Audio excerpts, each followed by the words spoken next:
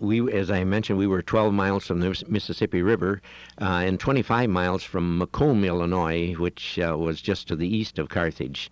And Western Illinois State University is located there. They were one of the arch rivals of Carthage back in the old days. Now it has grown, of course, into a large university, but back in those days it was a fairly small school too, and there were some real rivalries between those two institutions, only 25 miles apart. But Carthage was a community of about 3,000 people in population. There was really no industry in town. There were a lot of retired farmers. It was the county seat of Hancock County. A beautiful courthouse sits on the village square downtown with the stores all around the square and around the courthouse. It was a highly churched community and a very friendly little community. I attended college there, of course, for 3.5 years, and then worked at the college in Carthage, Illinois, for 11 years. And we had a very happy life there. We had an extremely active Kiwanis Club in Carthage. The churches were active. There was a nice little golf course out by the lake. There was an artificial lake out at the edge of town which served as the city water supply, and a nice park around the lake. And there was a community swimming pool and a hospital in town. And it was a nice small community in which to raise children. Our 3 children were born there and started school there prior to moving up here. Mm-hmm.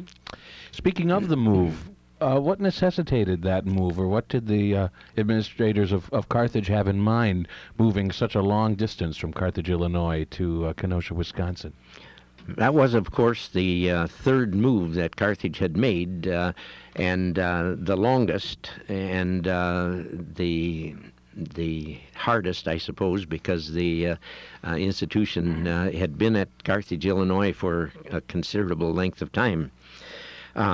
There was a merger taking place in the Lutheran Church at that particular time, which formed the Lutheran Church in America and made Augustana College at Rock Island, Illinois, about 100 miles north of us, a sister institution.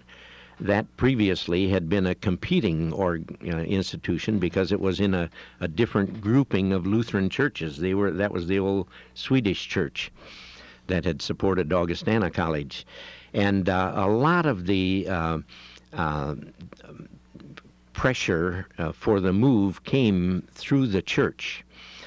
However, there were other mitigating circumstances in that Carthage was a very small community in a very rural area, and it was difficult to recruit many students from the immediate area because the population source just wasn't there. Many of our students came from the Chicago area, which was almost 300 miles away, and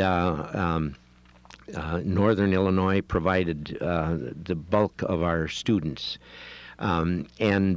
So public transportation also had been cut out completely. There had been a Greyhound bus serving Carthage with east and west service, and that had been cut out.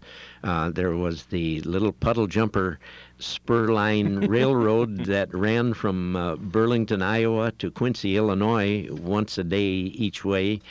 And that had ultimately been cut out, but that had connected with the Burlington trains up in Burlington, Iowa. And so you could get there via train at one time, but that puddle jumper had been cut out. And so there was no public transportation and a small population center and, in effect, even highway transportation down there. Carthage is kind of out of the way over in the western section there. There are no real major communities there. And I think the board was very foresighted in looking for a place where we might settle. How long do you think that, or do you recall that discussion going on? I suspect that maybe the thought of a move came up, but you don't make as traumatic and difficult a move as that overnight. It was about 5 years in the making. I think back in 1957 is when the first thoughts and talk began of a possible relocation. You know, I'm just trying to imagine what that must have been like for students at the college at the time to confront the possibility of having to finish their college education in an entirely different community. Plus, all the people who worked at Carthage had to think about that possibility of relocating themselves. What do you think was sort of the ultimate deciding factor? And then how was the move itself sort of implemented, carried out to make it not too disruptive? Well, the move was made over a period of 2 years, which helped considerably. At that particular time, I was director of admissions, and in the fall of 1962, we recruited 2 freshman classes, one for the Illinois campus and one for the Wisconsin campus. Huh. And so when we started out the new campus here in Kenosha, we began with only a freshman class that first year. And that made a fairly easy transition, or an easy beginning here at least. And then the old campus down in Carthage, Illinois, still functioned as a 4-year campus.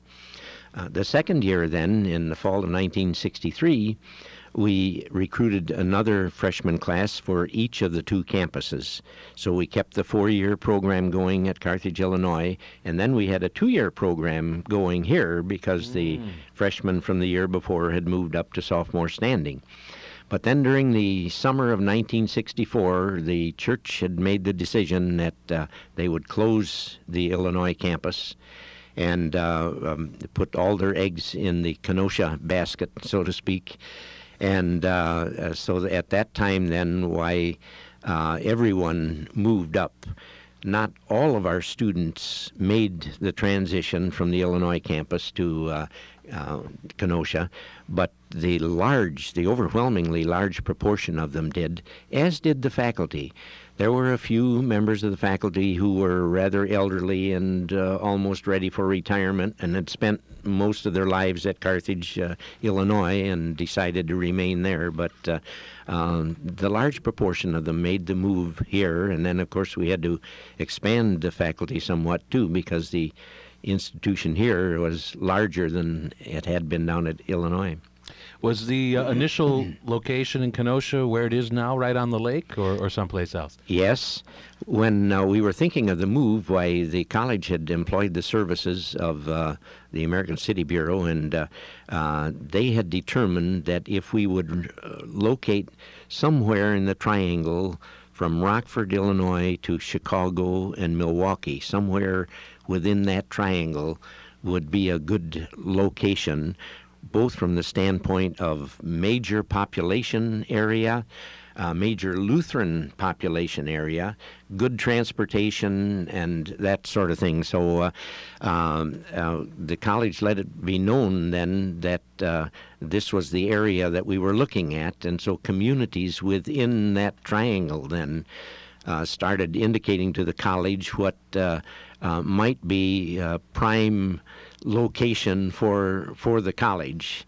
And Lake Geneva was one that was working hard to try to get the college to locate there, and Woodstock, Illinois, and Waukegan, Illinois, and Rockford itself too.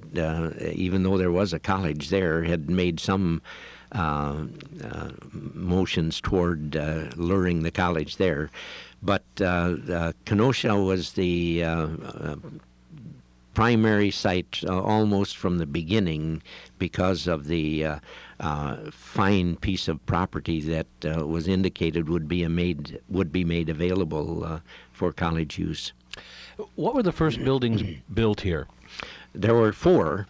And that is the Library, Auditorium, Science Building, which is now Strauss Hall. that encompassed virtually all of our academic facilities for those first few years. And then the College Center, which housed the dining halls and some recreational facilities and that sort of thing. And then a girls' dormitory and a boys' dormitory.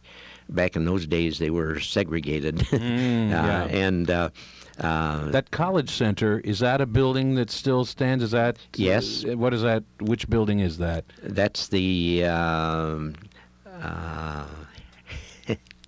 that's currently the Todd Weir Center on campus. Okay. And that has been since enlarged since the original construction of it. Who was president of Carthage during this move? I imagine that he or she had an awful lot on their plate to contend with to make this work. Dr. Harold H. Lentz was the president at the time, and he still has the record of having served as president for the longest period of time. He was at Carthage for 25 years. And I had the privilege of working with and for him for all of the time that he was at Carthage. I preceded him by a few months and stayed on after he retired. But Dr. Lentz was a fine individual and an excellent leader. He was a fine academician. He was closely tied with the church and had good support from the church, which was very necessary, especially at the time of the move.